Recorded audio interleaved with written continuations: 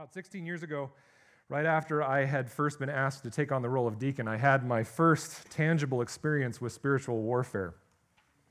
Now, those of you who know me well or have listened to me over the years know that I tend towards the side of the theological spectrum that asks a lot of skeptical questions before I will agree that something is supernatural. Now, that's kind of why this story sticks out in my mind and why this situation made such a strong impact on my understanding of Christ as our King and spiritual warfare. You see, a young man came in the beginning of a midweek service and asked to speak with our associate pastor. He wanted some help. And as our associate pastor was walking over to the man, he grabbed me and said, "Come with me." I think he wanted some coverage in the meeting, and so I went and sat down with the associate pastor, this person who brought this man and the young man. He told us his story. A week or two prior, he had ingested some drugged-up brownies that had been laced with something, and ever since then, he had been hearing voices telling him to harm himself and others, and he couldn't get rid of the voices. He only had one of the brownies and had nothing since then, and yet the voices were persisting. After talking with him for a while, the associate pastor said to him something along the lines of, "I think this is actually a demonic issue, and we know that where Christ dwells, the demonic has no power." So he looked at him and he said, "Do you want to confess Christ as your Savior?" And the man said, "I'll do anything to get rid of these voices." And so he said, "Yes, please help me." So the associate pastor told him to repeat after him and began a prayer of confession. And the man was able to repeat it. And I'm sitting in awe as somewhat of a new leader in the church and honestly somewhat of a new Christian. Then the associate pastor got to a phrase that included the words, "Lord Jesus." And there was silence. Now, as any good Sunday school kid does, I peeked one eye open to see what was going on, right? To figure out why it was so silent. And it was at that point, and I tell you in 100% confidence and assurance that this is true, I looked over and I saw the man's head twitching to the side with his eyes closed, and he said, I can't say that name, right? He said it in a voice that was not his normal voice. The pastor calmed him down, and we talked some more, and then he left the church. And unfortunately, I do not fully know what happened to him. In that moment, I got one of my first major glimpses at the power and authority of the name Jesus of Nazareth as Lord. And I understood that there was and is a spiritual dimension that is operating behind all that occurs in the physical plane. And I've had many other situations like that. And again, you guys know me. I'm a counselor by trade. I'm learning to be a counselor, right? I operate on that side of the spectrum where I'm going to ask all the questions about their sleep habits, their exercise, what they're on, their medication, their pathology, their family history, right? Their family system, who they're dating, right? Maybe that's making them crazy. I don't know, right? But I'm going to ask all those questions before I get to the place where I say, okay, I think that the one thing left is that this is a spiritual issue. And so this actually occurs. There's a dimension operating behind what occurs on the physical plane. But it wasn't until partway into planting mission and learning from a number of really great professors on this topic that I started to put together the themes of spiritual warfare on the one side and kingdom authority on the other. Once that understanding was in place, I could begin to see the Bible so much more clearly as a story of kingdoms warring over authority rather than ghost stories. In that moment with that young man so many years ago, I was not just seeing some aberration of spiritual activity as if I was looking at ghosts, but I was getting a glimpse into the warfare occurring between two vastly different kingdoms, two vastly different authorities, one of darkness and one of light. One led by the prince of the power of the air, Ha-Satan, the adversary of God, the accuser of all, and the other led by the creator God himself, who has given that power over to his son, Jesus Christ. Now, for us to understand the narrative of Scripture, as we are seeing in Mark, we must go through that same transformation where we do not see stories of Jesus battling with demons as biblical ghost stories, but we see them as they are, unapologetic declarations of the reigning power of Jesus Christ as King. To read these stories correctly is not to view them as user manuals on spiritual gifts.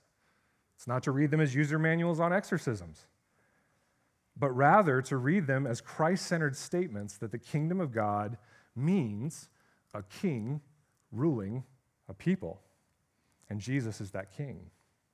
This morning, as we look at Mark 1:21 through 28, and then Mark 2:1 through 12, we will see this theme in big, bold font. In both of these sections, we will be assisted in understanding one thing, and that is the authority of the king in the kingdom of God. You can write that down if you take notes. That's the title for this morning, the authority of the king in the kingdom of God. Remember that Mark is meant to be read aloud with repetitive themes captured in the mind of the hearer. And so these sections very clearly go together, and the hearer would hear them repeated. So let's take a look at them now, and we're going to see how similar they are.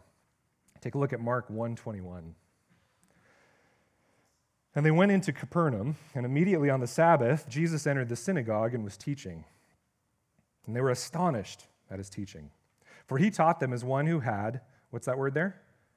Authority, and not as the scribes. And immediately there was in their synagogue a man with an unclean spirit, and he cried out, "What have you to do with us, Jesus of Nazareth? Have you come to destroy us? I know who you are, the Holy One of God." But Jesus rebuked him, saying, "Be silent and come out of him." And the unclean spirit, convulsing him and crying out with a loud voice, came out of him. And they were all amazed, so that they questioned among themselves, saying, "What is this? A new teaching with authority. He commands even the unclean spirits, and they," what's the word there? "Obey him." And at once his fame spread everywhere throughout all the surrounding region of Galilee. Take a look at chapter 2, verse 1. And when he, Jesus, returned to Capernaum after some days, it was reported that he was at home. And many were gathered together so that there was no more room, not even at the door. And he was preaching the word to them, and they came, bringing to him a paralytic carried by 4 men. And when they could not get near him because of the crowd, they removed the roof above him. When they had made an opening, they let down the bed on which the paralytic lay. And when Jesus saw their faith, he said to the paralytic, "Son, your sins are forgiven." Now, some of the scribes were sitting there questioning in their hearts, "Why does this man speak like that? He is blaspheming. Who can forgive sins but God alone?" Immediately, Jesus, perceiving in his spirit that they thus questioned within themselves, said to them, "Why do you question these things in your hearts? Which is easier, to say to the paralytic, 'Your sins are forgiven,' or to say, 'Rise, take up your bed and walk'? But that you may know that the Son of Man has," what's that word there? Authority on earth to forgive sins, he said to the paralytic, "I say to you, rise, pick up your bed and go home." And he arose and immediately picked up his bed and went out before them all, so that they were all amazed and glorified God, saying, "We never saw anything like this." So here we have 2 very similar accounts in structure. Notice that they're both centered in Capernaum, both display Christ teaching about the kingdom of God. What he said he came to teach about was that kingdom. And then subsequently, what happens is he displays that same authoritative power. He speaks the kingdom and then he acts the kingdom. Both are combating a piece of the kingdom of darkness. One is a direct assault on a citizen of the kingdom of darkness, a demon, and the other is a proxy war against the injustice wrought by the kingdom of darkness through the brokenness of sin. Both are seemingly in conflict with the scribes as well. So what are these 2 sections communicating? Well, we can surmise that these fit into the overall question that the book of Mark asks, which is, who do you say that Jesus is? That's really what they're asking there. Instead of what is this, we'll see in a little bit, they're asking, who is this guy? Right? What is going on here? But if we look at the structures of chapter 1 and 2, I believe we will see that he is the king in the kingdom of God. Now, let me show you what I mean. How many of you remember the word chiasm? I've shown this to you many times, those of you who've been here a while. Okay, Kyle does. Does anybody else remember? All right, good. Thanks, Kyle. Thanks. That encourages me, buddy. The chiasm is this literary structure that's in a lot of ancient literature, especially Hebrew and Greek, and it's a structure that's broken down in this pattern of A, B, C, B, A, and it would be giving themes through its bookends of A and its center theme of C there. Well, if we look at the first part of Mark that we've been taking a look at, you're going to see a chiasm, okay? Now, this is a slide that'll be up online. I know our slides haven't been online. I got to fix that this week, but this will be up, and you can take a look at it, so don't feel like you have to write all this down. But notice that Mark 1:14 through 15 declares that Jesus came preaching the kingdom of God is at hand. And this leads us to the question, well, what is the kingdom? You didn't give us much description, but that's what the entire rest of the following section is about. Because we've been studying this in Isaiah and Matthew and Ephesians, we can answer that a kingdom is a king ruling over a people, right? Repeat it with me. A kingdom is a king ruling over a people. So the kingdom of God must be God ruling over his people, but we need more clarification. And so we turn to this section of Mark, because what we're going to see in the first few sections of text after that statement that he preaches the kingdom of God is this pattern. Mark 1:16 through 20, and then again in 2:13 through 17, as we learned last week, speak about the people of the kingdom that are called to follow the king. These are the people of the kingdom. Come and follow me, I will make you fishers of men. In Mark 1:21 through 28, and then 2, verses 1 through 12, as we will see this week, we're talking about the authority of the king over those people in the kingdom of God. In Mark 1:29 through 34, and then again in Mark 1:40 through 45, as we will see next week, we see the character of the kingdom of God, restoration, reconciliation, redemption, and the actions that Jesus takes in order to bring that character across. And at the center of this chiasm, in Mark 1:35 through 39, which we partially already went over, he speaks that he came with the mission to preach the kingdom of God and to example it through a show of his authority as king. Through this structure, and go home and take this with you and take a look at it, and you're going to see it very plainly in your face. Through this structure, we see that the bookends are the calling of the people to participate in the focus, the mission of God, by evidencing the character of the kingdom under the authority of Christ. So we get a base understanding that the kingdom of God is this. It's a people proclaiming the kingdom by reflecting the character of the king in submission to his reign. It's a lot of words, but that's what the kingdom is. A people proclaiming the kingdom by reflecting the character of the king in submission to his reign.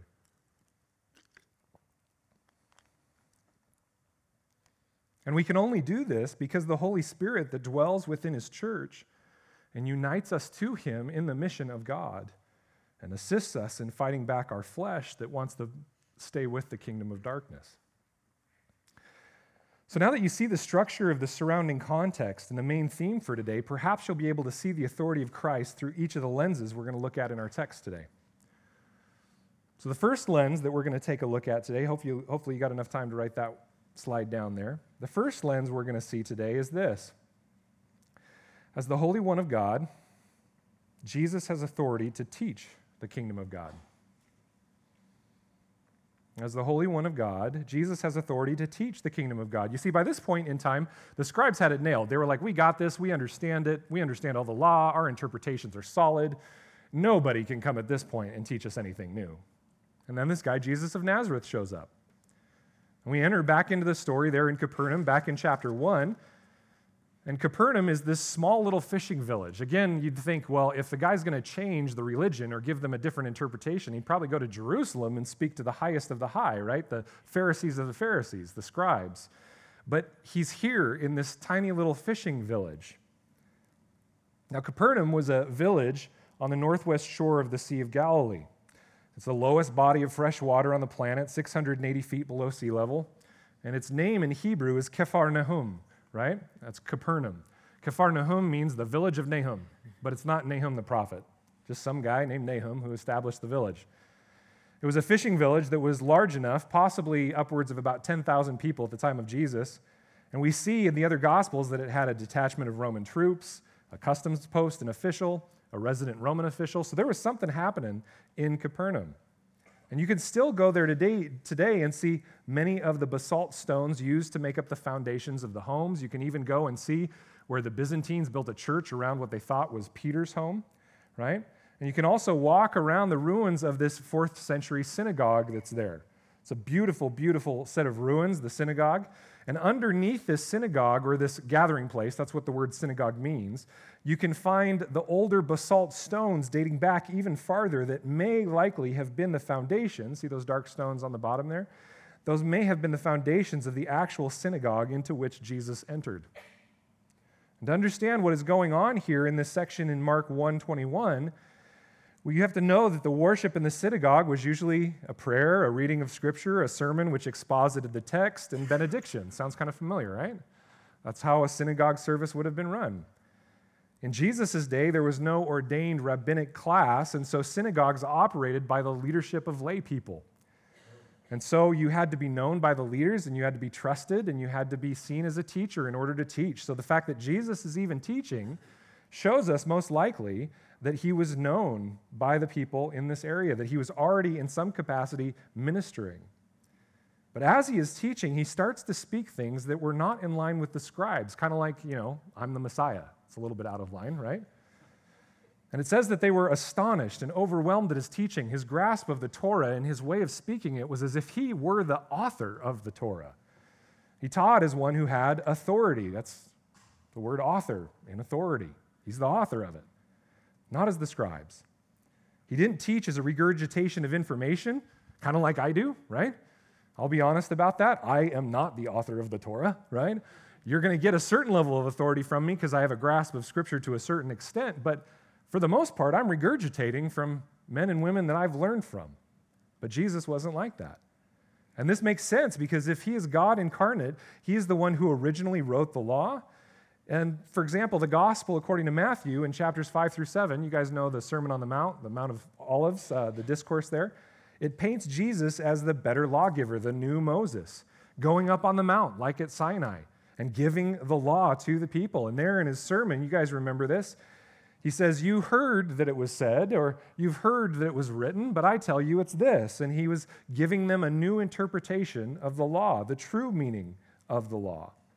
And that section in Matthew 5 through 7 finishes with this statement, much like what we're reading today. In Matthew 7:28, it says, and when Jesus finished these sayings, the Mount Olivet Discourse, the crowds were astonished at his teaching, for he was teaching them as one who had, what's that word there? Authority, and not as their scribes. It's the exact same statement. So Mark is trying to tell us in these sections that Jesus is king. But then a new character enters the scene there in Mark 1:21. He's teaching, and immediately there in the synagogue, verse 23, a man with an unclean spirit comes in. Now the lack of detailed context leaves us wondering why, how did this guy get here? We know that anyone deemed unclean because of the Torah would be removed from the gathering. They wouldn't even be part of it. So is this man sitting in the congregation all this time and now his true colors are showing? Or did this man walk in while Jesus is teaching to challenge him? Does it even matter? Mark is so succinct, and we'll see this throughout his gospel, that he gets you to think about all these details that are missing, but the reason they're missing is because they don't matter. Mark is trying to tell us and give us, with this lack of information, a focus on the fact that this unclean spirit was confronted and provoked by the teaching that Jesus was presenting about the kingdom of God. That's what matters. What he was teaching was not necessarily relevant. What matters is that we walk away with the knowledge that it was the very presence of Jesus teaching and showing and proclaiming the kingdom of God that causes this unclean spirit to respond in this negative way. It was as if the Spirit viewed this as an invasion of his dominion and his territory, and he's going to fight back. Having the Holy One of God, the Messiah, in your backyard, in your territory and land over which you have dominion, under the authority of the kingdom of darkness, was, in and of itself, cause for provocation and conflict. As the Holy One of God, as the Messiah, Jesus has the authority to teach and bring forward the truth of the kingdom. Nobody else did. The scribes didn't, the Pharisees didn't, only Jesus. And his impact is so powerful and his teaching is so powerful that it actually provokes conflict with the kingdom of darkness. It's not just a regurgitation, but he's uttering it as the king himself. One commentator points out that through the use of the Greek words for preaching and teaching throughout Mark shows his emphasis that any of us can proclaim the kingdom, but at this point, only the Messiah can truly teach with authority what that kingdom looks like, because he alone can model it with every molecule of his being and every minute detail of his activity. The focus here is not on the teaching, and it will not be on the miracles or the exorcisms or the healings. Man, isn't it crazy how quick we get drawn to the party tricks? Oh, the miracle. That's what this is about, is the miracle. It's the exorcism and the healing. It's absolutely not. The focus is on Christ and his authority as king over the kingdom. And so how does this demonic spirit respond? By telling Jesus he knows who he is. You see, back in those days, there was this view that if you knew a spirit's name, you could have power over it. And so literally by the demon saying, I know who you are, he's jousting with him in the supernatural ways of the day. And this leads us to notice the conversation between them as conflict. And it leads us to the next point. This is our second point for this morning. As the Son of Man, Jesus has authority over all other kingdoms. Not only does he have the authority to teach the kingdom, but he has authority over all other kingdoms.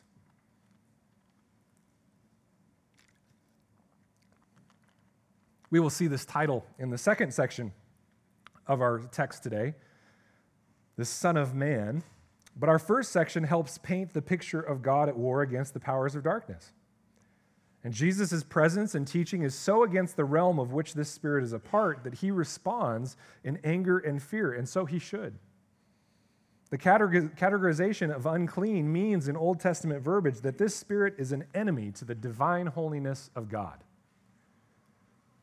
It doesn't just mean that he needed a bath. It meant that he was an enemy combatant of the most holy God. And Jesus came to proclaim example and eventually fully install the dominion of the Father. And the Spirit knows this and therefore views Jesus as hostile. You guys remember that night? Let's pause for a second. I want you to think about Christmas for a second. Think about the fact that we're entering into Advent here. You guys remember that night where it's referred to in the great hymns, right? The Christmas hymns, where the shepherds are tending their sheep and the angels show up and start singing. You guys probably all have the precious moments with the little cute, chubby angels, right, flapping their wings with the right? You guys know what I'm talking about? You might have ornaments on your tree. You're like, oh, Jesus, the baby is so cute, right? Well, turn with me, or look with me up on the screen at what it actually says. This is Luke 2:13 through 14. And suddenly there was with the angel that had proclaimed to the shepherds that Jesus was here, a multitude of the heavenly host, praising God and saying, glory to God in the highest, and on earth peace among those with whom he is blessed. That phrase, heavenly host, is far less a choir of children angels singing, and more likely a military force of buffed out, ready to invade angels. Heavenly host means the armies of heaven. We know this because one of the names of God in the Old Testament is Jehovah Tsevaot, which means the Lord of hosts. Okay? And that is a military commanding officer proclamation. It's a title for the commander of the armies of heaven. Now that might alter your view of your precious moments ornament a little bit, doesn't it? Right? Hans, you just ruined Christmas for me. No, I'm putting it in the proper perspective. Christmas was not a sweet little baby in a manger. Christmas was an invasion by the kingdom of light of the kingdom of darkness. That's why we have hope. That's why light is such a big thing at Christmas. It's light invading the darkness. It was the prominent method of battle in those days for an army to put forward their strongest hero warrior to fight against the enemy's strongest warrior hero. Think of David and Goliath. You got massive armies standing there, and what do? They shove their hero up, and they say, you guys battle and duke it out so we don't have to die, and the one that's victorious, well, he's won the war. The fight between these two would determine the outcome of the battle. So when Jesus was put forward against Hasatan in chapter 1, you have David and Goliath, but not really. Jesus was the one that prevailed. He bound the strong man of the kingdom of darkness. Well, Hans, then why isn't everything better yet? Well, because he wounded him. He bound him so that he could start to pillage his kingdom, but he didn't completely destroy it yet. He didn't raze it to the ground.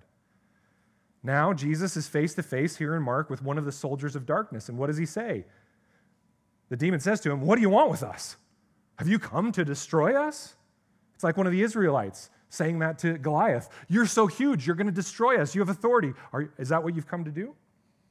Another similar rendering is, why are you interfering with us? Well, Jesus was just teaching. You see, the Spirit understands more than the witnesses looking on, and he knows that this is primarily an issue of authority and warfare. Notice that Jesus does not have to use spiritual props or incantations or repetitions. Instead, he merely commands, and the Spirit complies. This is so powerful that the crowd says, "What is this?" With the emphasis more likely of, who is this guy? He gives a new teaching and backs it up with authority, and even the unclean spirits obey him. It's so astounding that the word of it spreads like wildfire across Galilee. Now, we immediately assume that this man is full of a multitude of demons because he says us, and we associate this with the story of the demons named Legion in another gospel story. But multiple commentators agree that more likely this demon is speaking on behalf of all demons. He's saying, "We, the kingdom of darkness, know you have been sent to destroy us because that is the point of the Holy Messiah. That is the point of the Holy One of God." And so 4 times, Mark will use this theme of exorcism to show the authority of Christ, that the king reigns. This becomes such a hallmark of Jesus' authority that the scribes, as we saw a week before last, will start accusing Jesus of being on the side of the adversary, and that is why he is able to cast out demons. Guys, it's all about kingdoms, kings, and authority. But you see, that's not the case. Jesus isn't on the side of the demons. So then the question raises, where does Jesus get the power to have authority over all the kingdoms, including the kingdom of darkness? Isn't he just a man? Isn't he just a great teacher like the world says? No, there's something far more. And this is where we look to our second text today in Mark chapter 2, verse 1. After some itinerant ministry where Jesus is moving around Galilee, healing and preaching, as we'll see in the next couple weeks, Jesus returns back to Capernaum, and he begins teaching again in Mark 2:1. And the crowd is so large looking for his teaching and healing that he's pressed into the corner of the home. He's surrounded, if you will. 4 friends bring their 5th friend, a man paralyzed, and they crawl up on this sloping flat roof that was made of cross beams from tree limbs and overlaid with mattings of branches and reeds and palms and dried mud. And they pull it apart enough to be able to lower down their friend. And you have to wonder what Jesus thought as he is sitting there in the corner. You see, back then, everyone else would stand and the teacher would sit. I kind of like that. Go ahead, guys. Stand up. No, I'm just kidding. So he's sitting there in the corner, and all of a sudden stuff starts dripping from the ceiling. What's going on? And all of a sudden a hole opens up, and this man is lowered down. And Jesus was so moved by the faith of the friends that he tells the man, "Son, your sins are forgiven." The scribes immediately challenge him, and so Jesus responds and says this interesting phrase in verse 10, "But that you may know that the Son of Man has authority on earth to forgive sins." Pause right there. Jesus sees himself and refers to himself as the Son of Man, and this title has not been used yet, and it will not be used again until Mark 8, the climax of the book, after Peter says, "You are the Son of God," and then the Son of Man is brought back in. And there Jesus will call himself that because it's used as a title to answer the question of where Jesus is getting his authority. Turn with me back to where Ryan was reading from earlier, to Daniel chapter 7. Daniel chapter 7.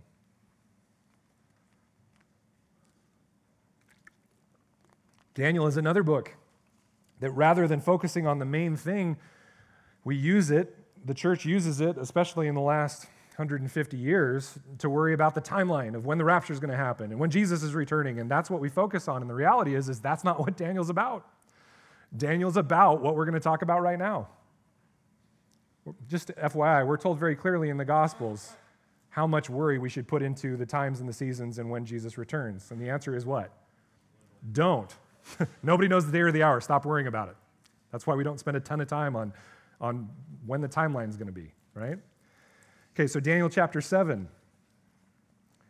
We have this beast who rises up, and he's this authority. That's why he's called a horn. A horn was a symbol of authority in those days. And it says in verse 9 of Daniel 7, "As I looked, thrones were placed." What are thrones symbols of? They're symbols of kingdoms and authorities, right?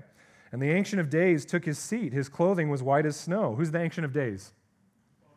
God, right? He is the Father, okay?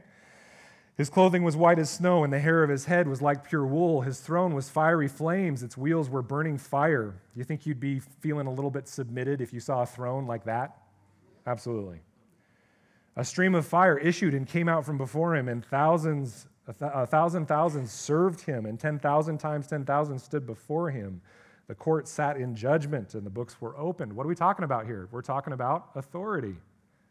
I looked then because of the sound of the great words that the horn was speaking. Okay, so this is the leader of the kingdom that's against God, who's in authority. This is Ha-Satan, the adversary in Hebrew. And as I looked, the beast was killed and its body destroyed and given over to be burned with fire. And for the rest of the beasts, their dominion, that's another authority word, was taken away. Okay, these beasts were powerful beings over dominions, over kingdoms, but their lives were prolonged for a season and a time. I saw in the night visions, and behold, with the clouds of heaven there came one like a, what's that say? Son of man. And he came to the Ancient of Days and was presented before him. And to him, to this Son of Man, was given, what's that word? Dominion and glory and a kingdom, that all peoples, nations, and languages should serve him. His dominion is an everlasting dominion which shall not pass away, and his kingdom one that shall not be destroyed.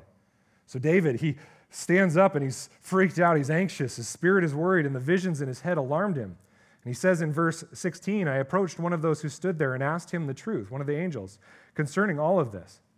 So he told me and made known to me the interpretation of the things. These beasts are kings who rise out of the earth and run nations, okay? Because behind every nation, as we taught in the past, is a spiritual being that is against the eventual rule of Christ, including our own. I hate to say that. I know there's nationalists in the room. I'm not being anti-patriotic, but the reality is earthly nations are against the power of the king, okay? And then he says in verse 18, but the saints of the Most High shall receive the kingdom and possess the kingdom forever, forever, and ever. This is a prophetic vision had by the prophet Daniel, describing the eventual fullness of the kingdom of God, that the reign of the king, of God, over all creation will be restored one day, in which his people will find peace. But until then, the kingdom of darkness will spawn other nations and kingdoms, which, at their core, are contrary to Yahweh and his reign. And the conclusion, though, is that all nations, including our own, will one day bow the knee to the true King of Kings and Lord of Lords. You see why I don't worry that much about elections? Hans, it's terrible to say. No, it's true. Vote for who you're going to vote for, but recognize our kingdom's going to fall. And praise God, be replaced by the true King. Jesus has the authority because the Father, the Ancient of Days, gave it to him. Jesus is set apart from all other humans because he alone is both 100% man and 100% God. He alone is the Messiah. He alone has authority over all kingdoms. And this is where we see what it's talking about in Mark. And we see our last point that will be covered here in Mark chapter 2. You can go back there to Mark chapter 2. And what we're going to see is that not only is he God's agent in incarnate form, but he is, in fact, God incarnate.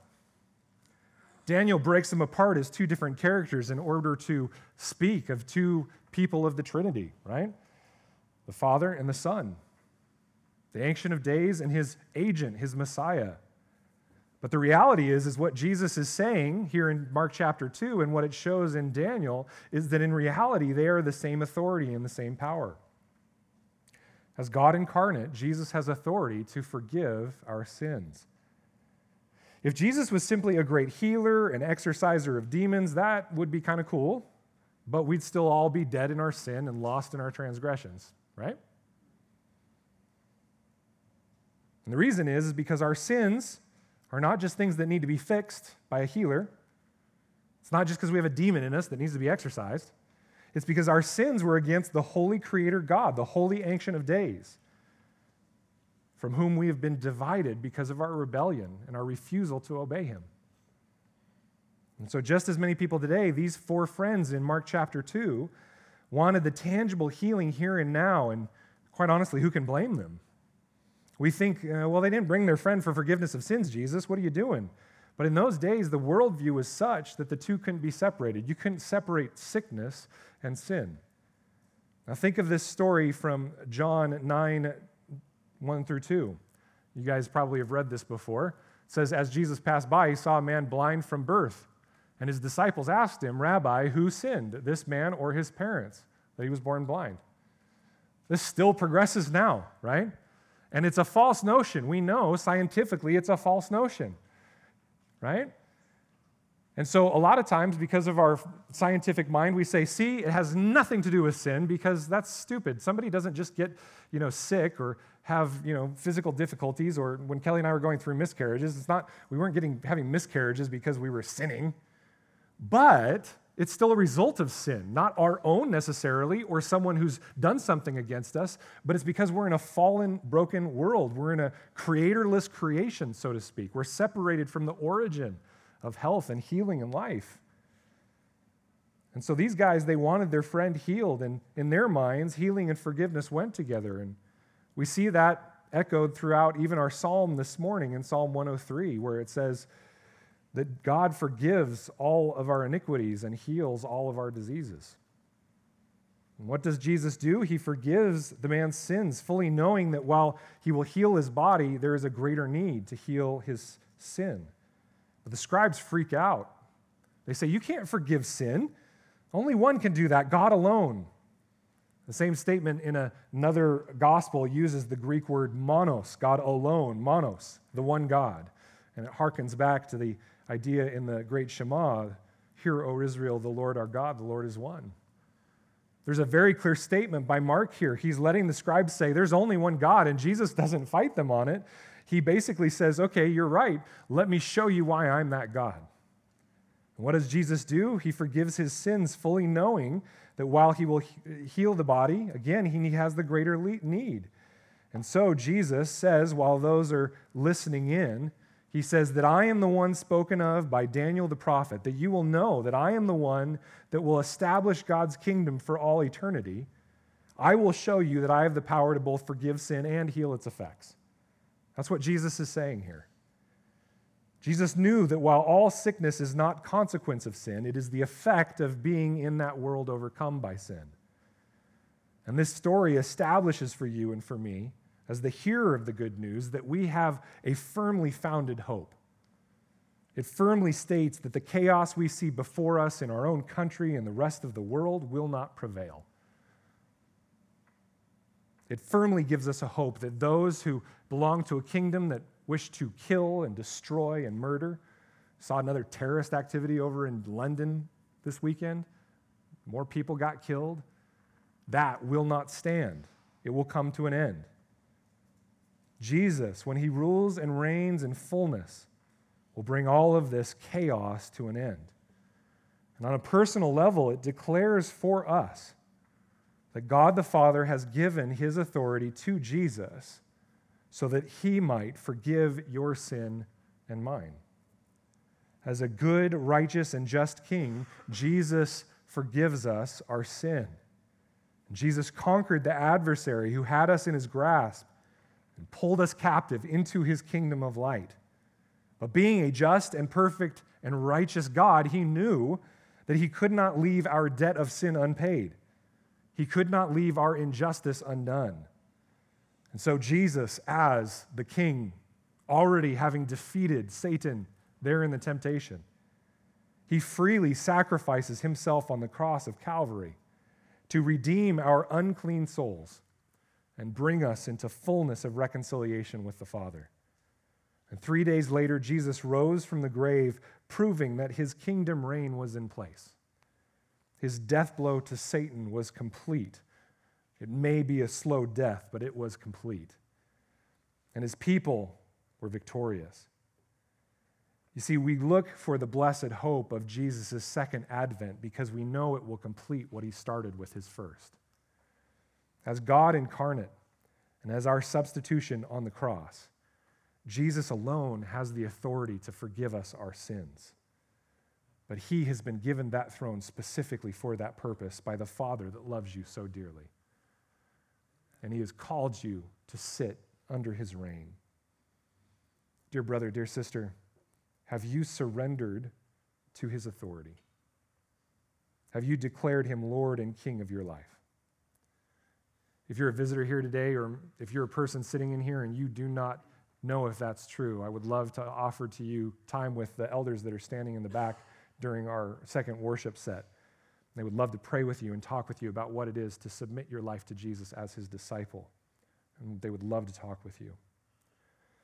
And so we look at Mark 1 and Mark 2, and we have seen the authority of Jesus so beautifully proclaimed in these two sections. Now the question for us is, how does this relate practically? You might say, Hans, you teach about Jesus as king a lot lately. That's here in the text. What do we need to do? We're already following Jesus. We're already his disciples. But that's where I want to finish this morning. And don't think you're getting off scot-free. I'm probably going to take the entire rest of the time here. So, okay. I want to finish with a question this morning for us. And that is this. How do we practically live in submission to the authority of Jesus as king? How do we practically live in submission to the authority of Jesus as king?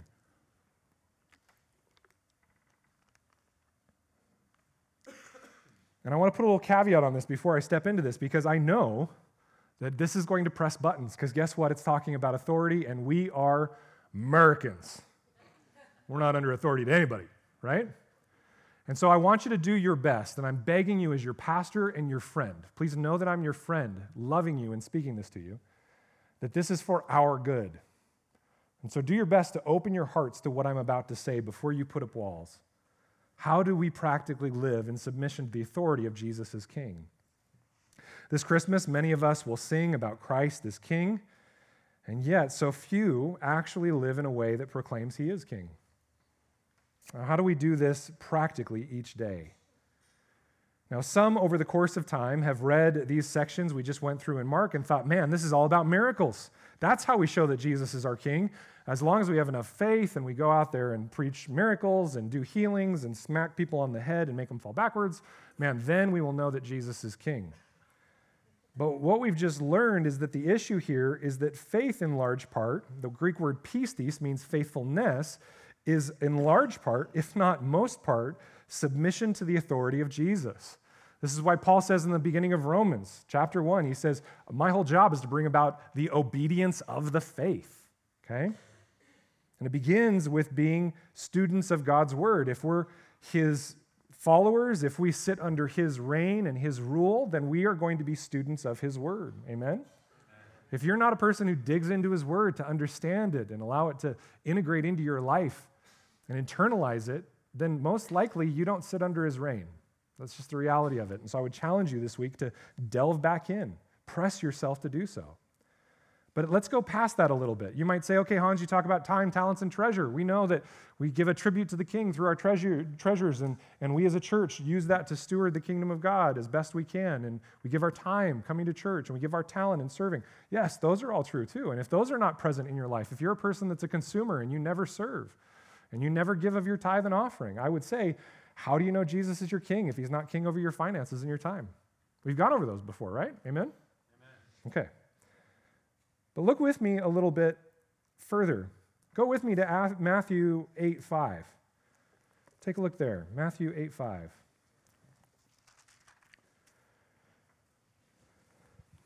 Many of you have read this before. This is the story of the centurion whose servant is sick.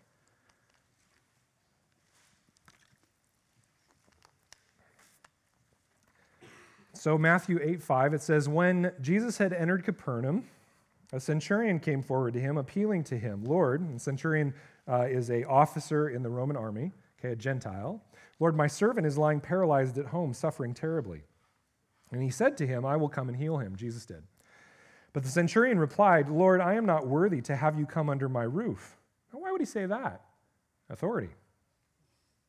But only say the word, and my servant will be healed. For I too am a man under, what's that word? Authority, with soldiers under me. And I say to one, go, and he goes, and to another, come, and he comes, and to my servant, do this, and he does it.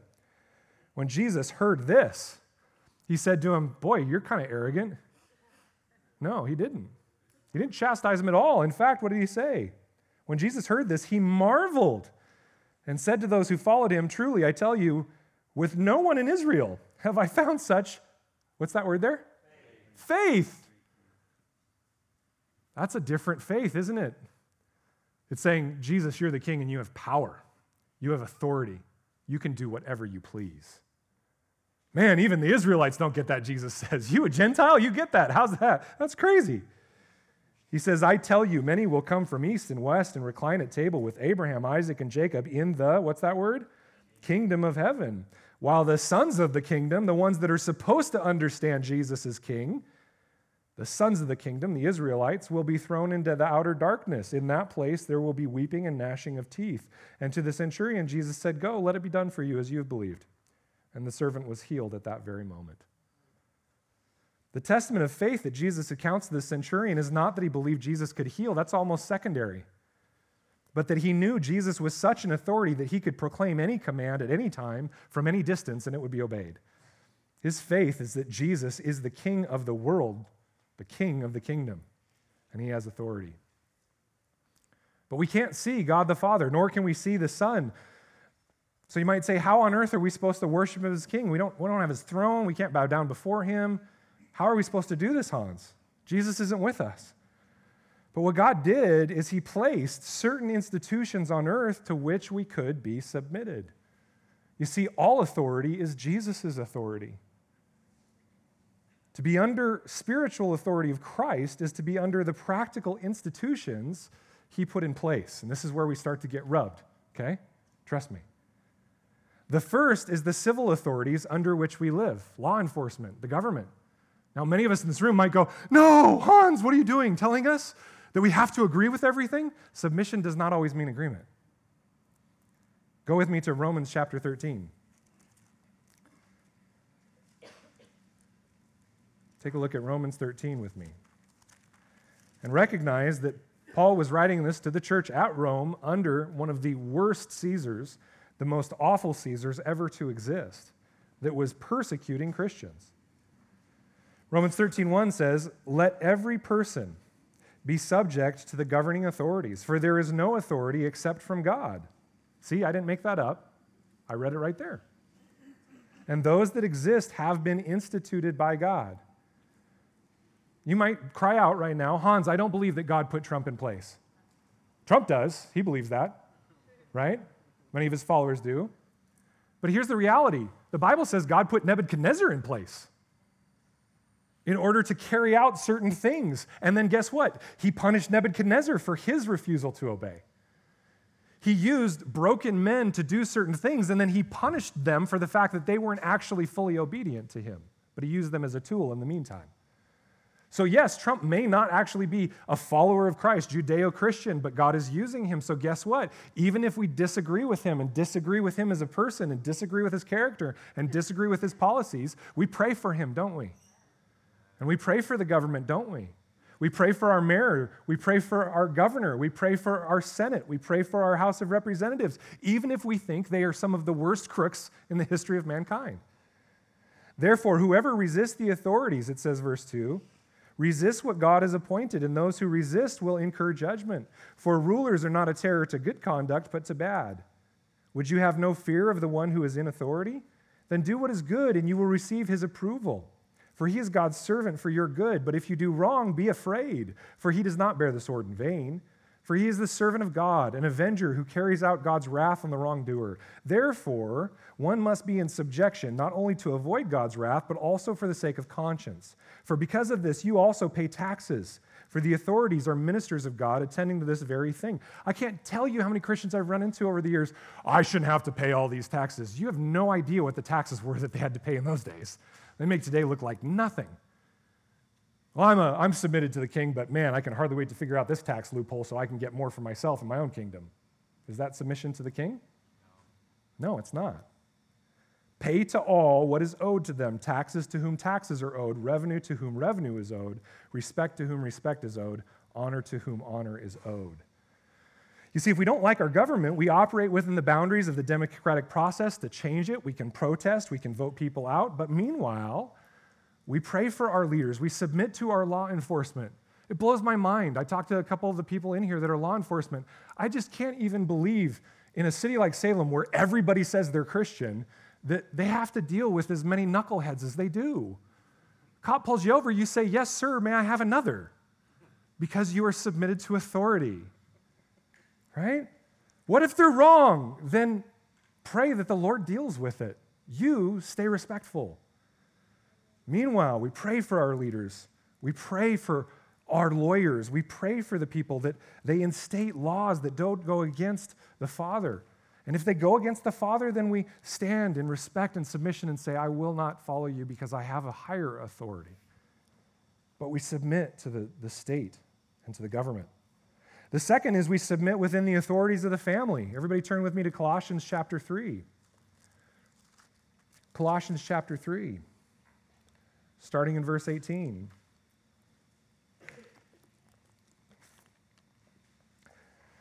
Give me an amen when you get there. It says, wives, submit to your husbands as is fitting in the Lord.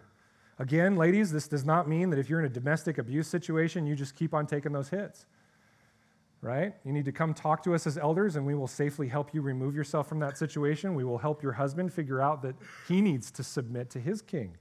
So this isn't a catch-all, just do whatever they say, right? If you're getting in an emergency situation and a cop is beating you, right? A police officer is beating you, you have the right to kind of hold back, right? To curl up, to fight back in a sense, right? But most police officers aren't going to do that, right? So this isn't saying carte blanche, just be abused. What it's saying is submit to the authority and do everything within your power to respect them. And husbands, just so you don't think that this is all about the wives submitting to your fantastic leadership, right? Look at what it says next in verse 19. Husbands, love your wives, and don't be harsh with them.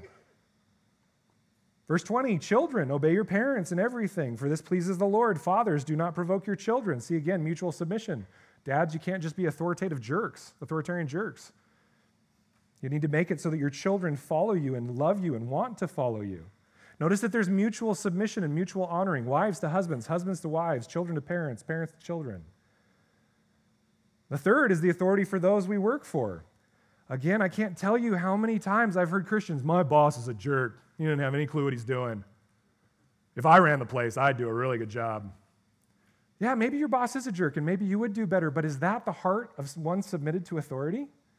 Not at all. Look at what it says here. Bondservants, obey in everything those who are your earthly masters, not by way of eye service as people pleasers, but with sincerity of heart, fearing the Lord.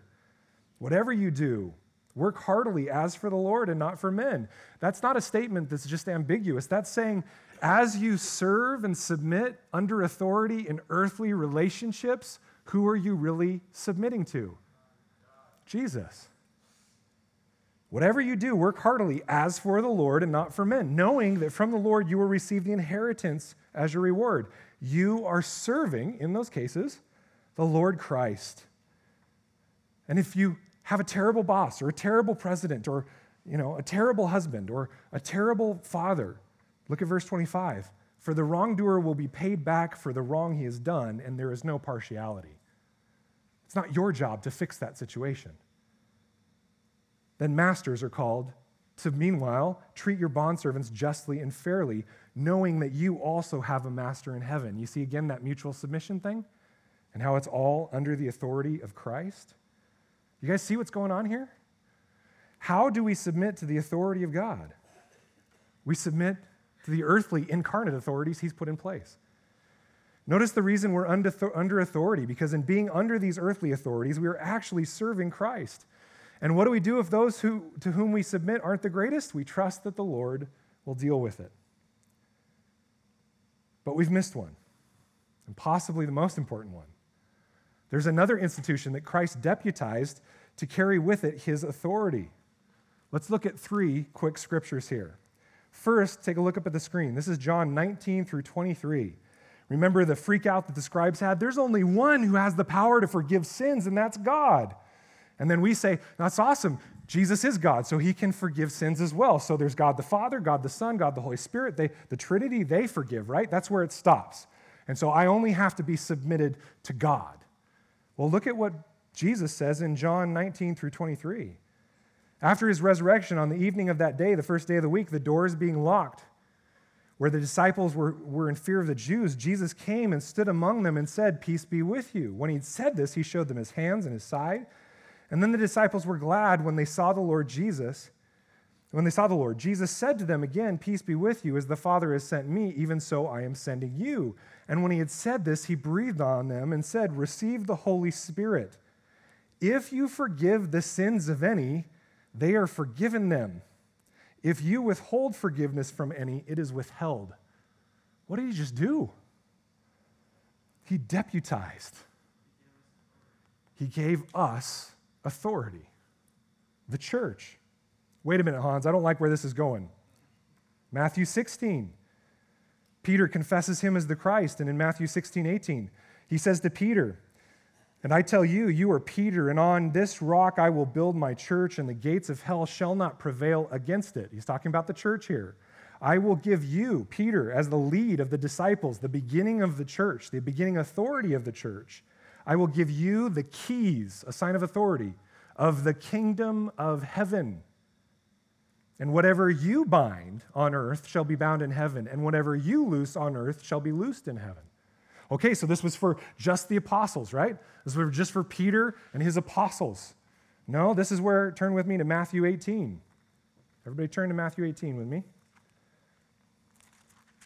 And we'll see that it wasn't just for the apostles. It was for the church. Take a look at Matthew 18, 15 through 20.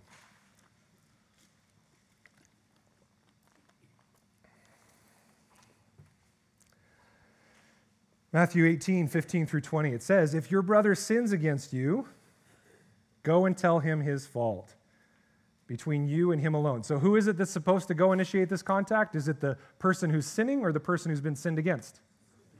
Right, so if you're a person who's been sinned against or been harmed by someone else in this church, it is your responsibility in obedience and submission to your king to go to the person who's harmed you to work it out.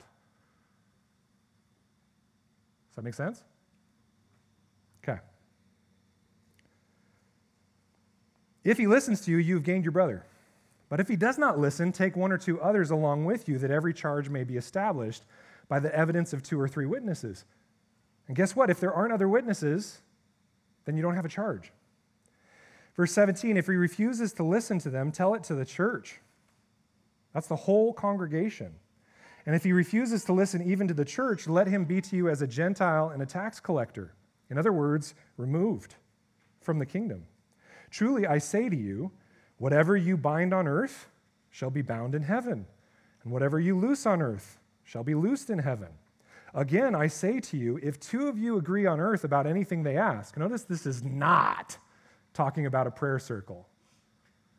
If 2 or 3 of you agree on earth about anything they ask, it will be done for them by the Father in heaven. For where 2 or 3 are gathered in my name, there I am among them. Guys, this is one of the scariest passages in Scripture. It is not touchy-feely, hey, we're praying so Jesus is with us. This is when the authority of the congregation comes together to convict a brother or sister of sin, God is sitting on his throne ready to pass judgment.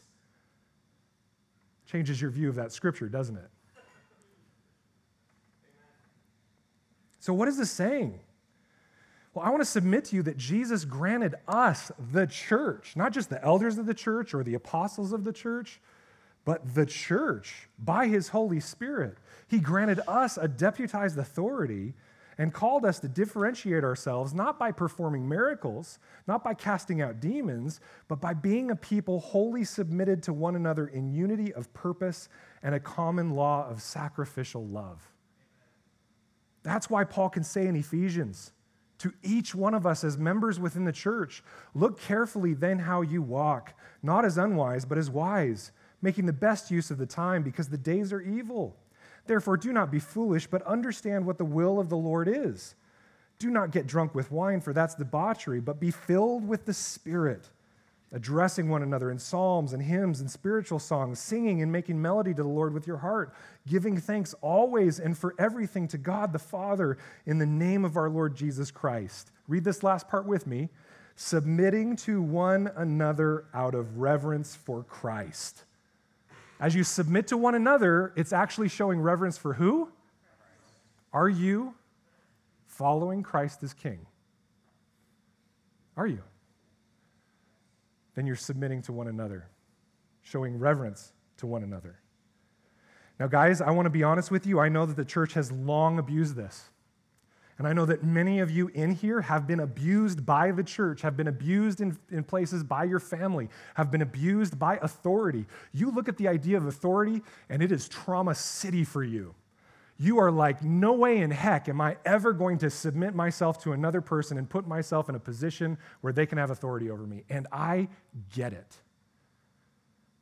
But the reality is that's not how it works. The solution for misuse is not disuse, but proper use. And so how do we do this? How do we submit ourselves to authority in a way that shows glory to God? Well, we do it by submitting to one another in the institutions God's put in place. Does that make sense? Did I hammer that home well enough? By submitting to one another in earthly relationships, we show if Christ is our King. And this is why you see it's so hard for me to say that a person who will not submit to anyone, will not submit to a church, and is just wandering around saying, Jesus is my King, quite honestly, I think is full of hooey. They don't read their Bibles. So Hans, how do we do this? How do we get to that place? Because even though, dear church, you guys have done a fantastic job in so many ways over the last 2 years, a lot of the little stuff is what kills us. As pastor, it breaks my heart when I hear people over in the corner talking about somebody else and something that bothered them, and I want to go over and be like, did you go talk to him? Because guess what? If Jesus is your King, that's what you do. Hans, that's sarcastic. I know. You go talk to him. You don't sit and get bitter and upset and frustrated and passive-aggressive. You go talk to him. If we can't do that, church, we should close our mouth and not evangelize because we are not showing the kingdom.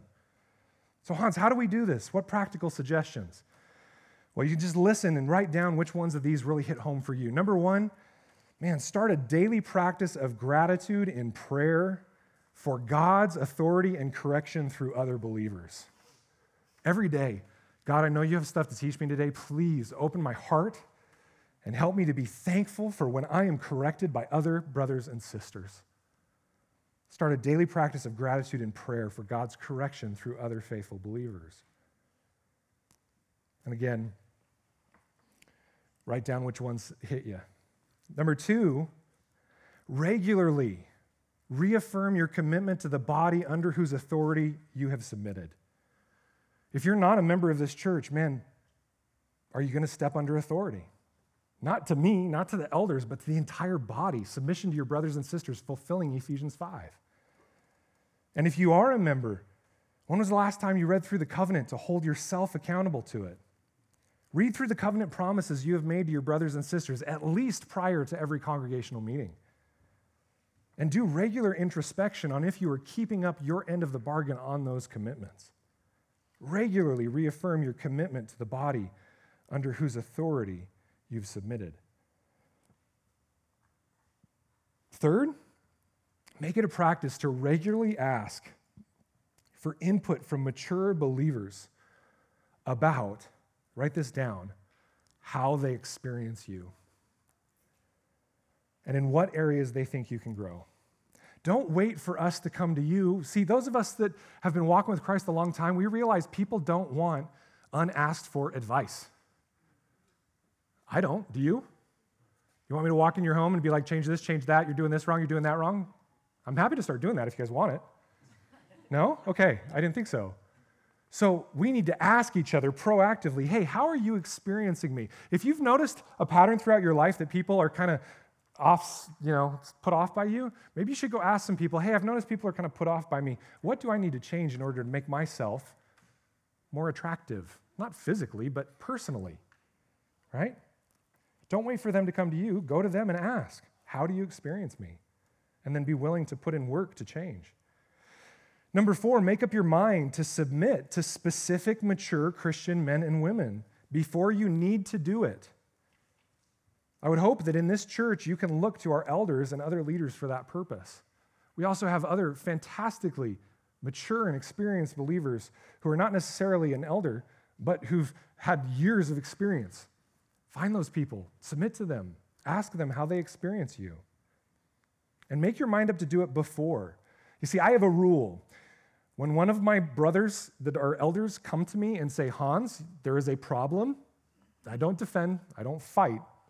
I close my mouth and I listen, even if I don't like what they're saying, because that's me under submission. And I would hope that they would do the same. Number 5, Make sure it's a priority to be in relational community with people to whom you can submit. If you find that no matter where you look, you can't seem to find someone worth submitting to, I just can't seem to find anybody that is going to be able to lead me, then you need to look within yourself and ask the question why that is. I'm so excited. We just joined this new group. Kelly and I and the kids are going to the Rouse House, and I'm super excited to get to know Lyle and Heather because I want them to be involved in my life to the point where Lyle can come alongside me if he sees me mistreating my wife and put an arm around me and say, brother, you doing all right? How's it going in your marriage? Right? Enter into relationships with people so that you can find ways to submit. Number 6, be purposeful in listening to anyone's critique without defensiveness. Raise your hand if this sounds hard. Amen. I am the chiefest of sinners on this one, and it's taken a lot of work for me to even get to a place where I am not about ready to defend the second somebody comes up to say something to me. But many of you who were loving to me early on, years ago, came to me and said, hey, if you can't take critique, maybe you should not be a pastor. And I agree with you, right? You may disagree with the person who's bringing critique to you, but you need to at least hear from them before you defend. If you find that no one ever challenges or corrects you, you might want to start asking the question why that is.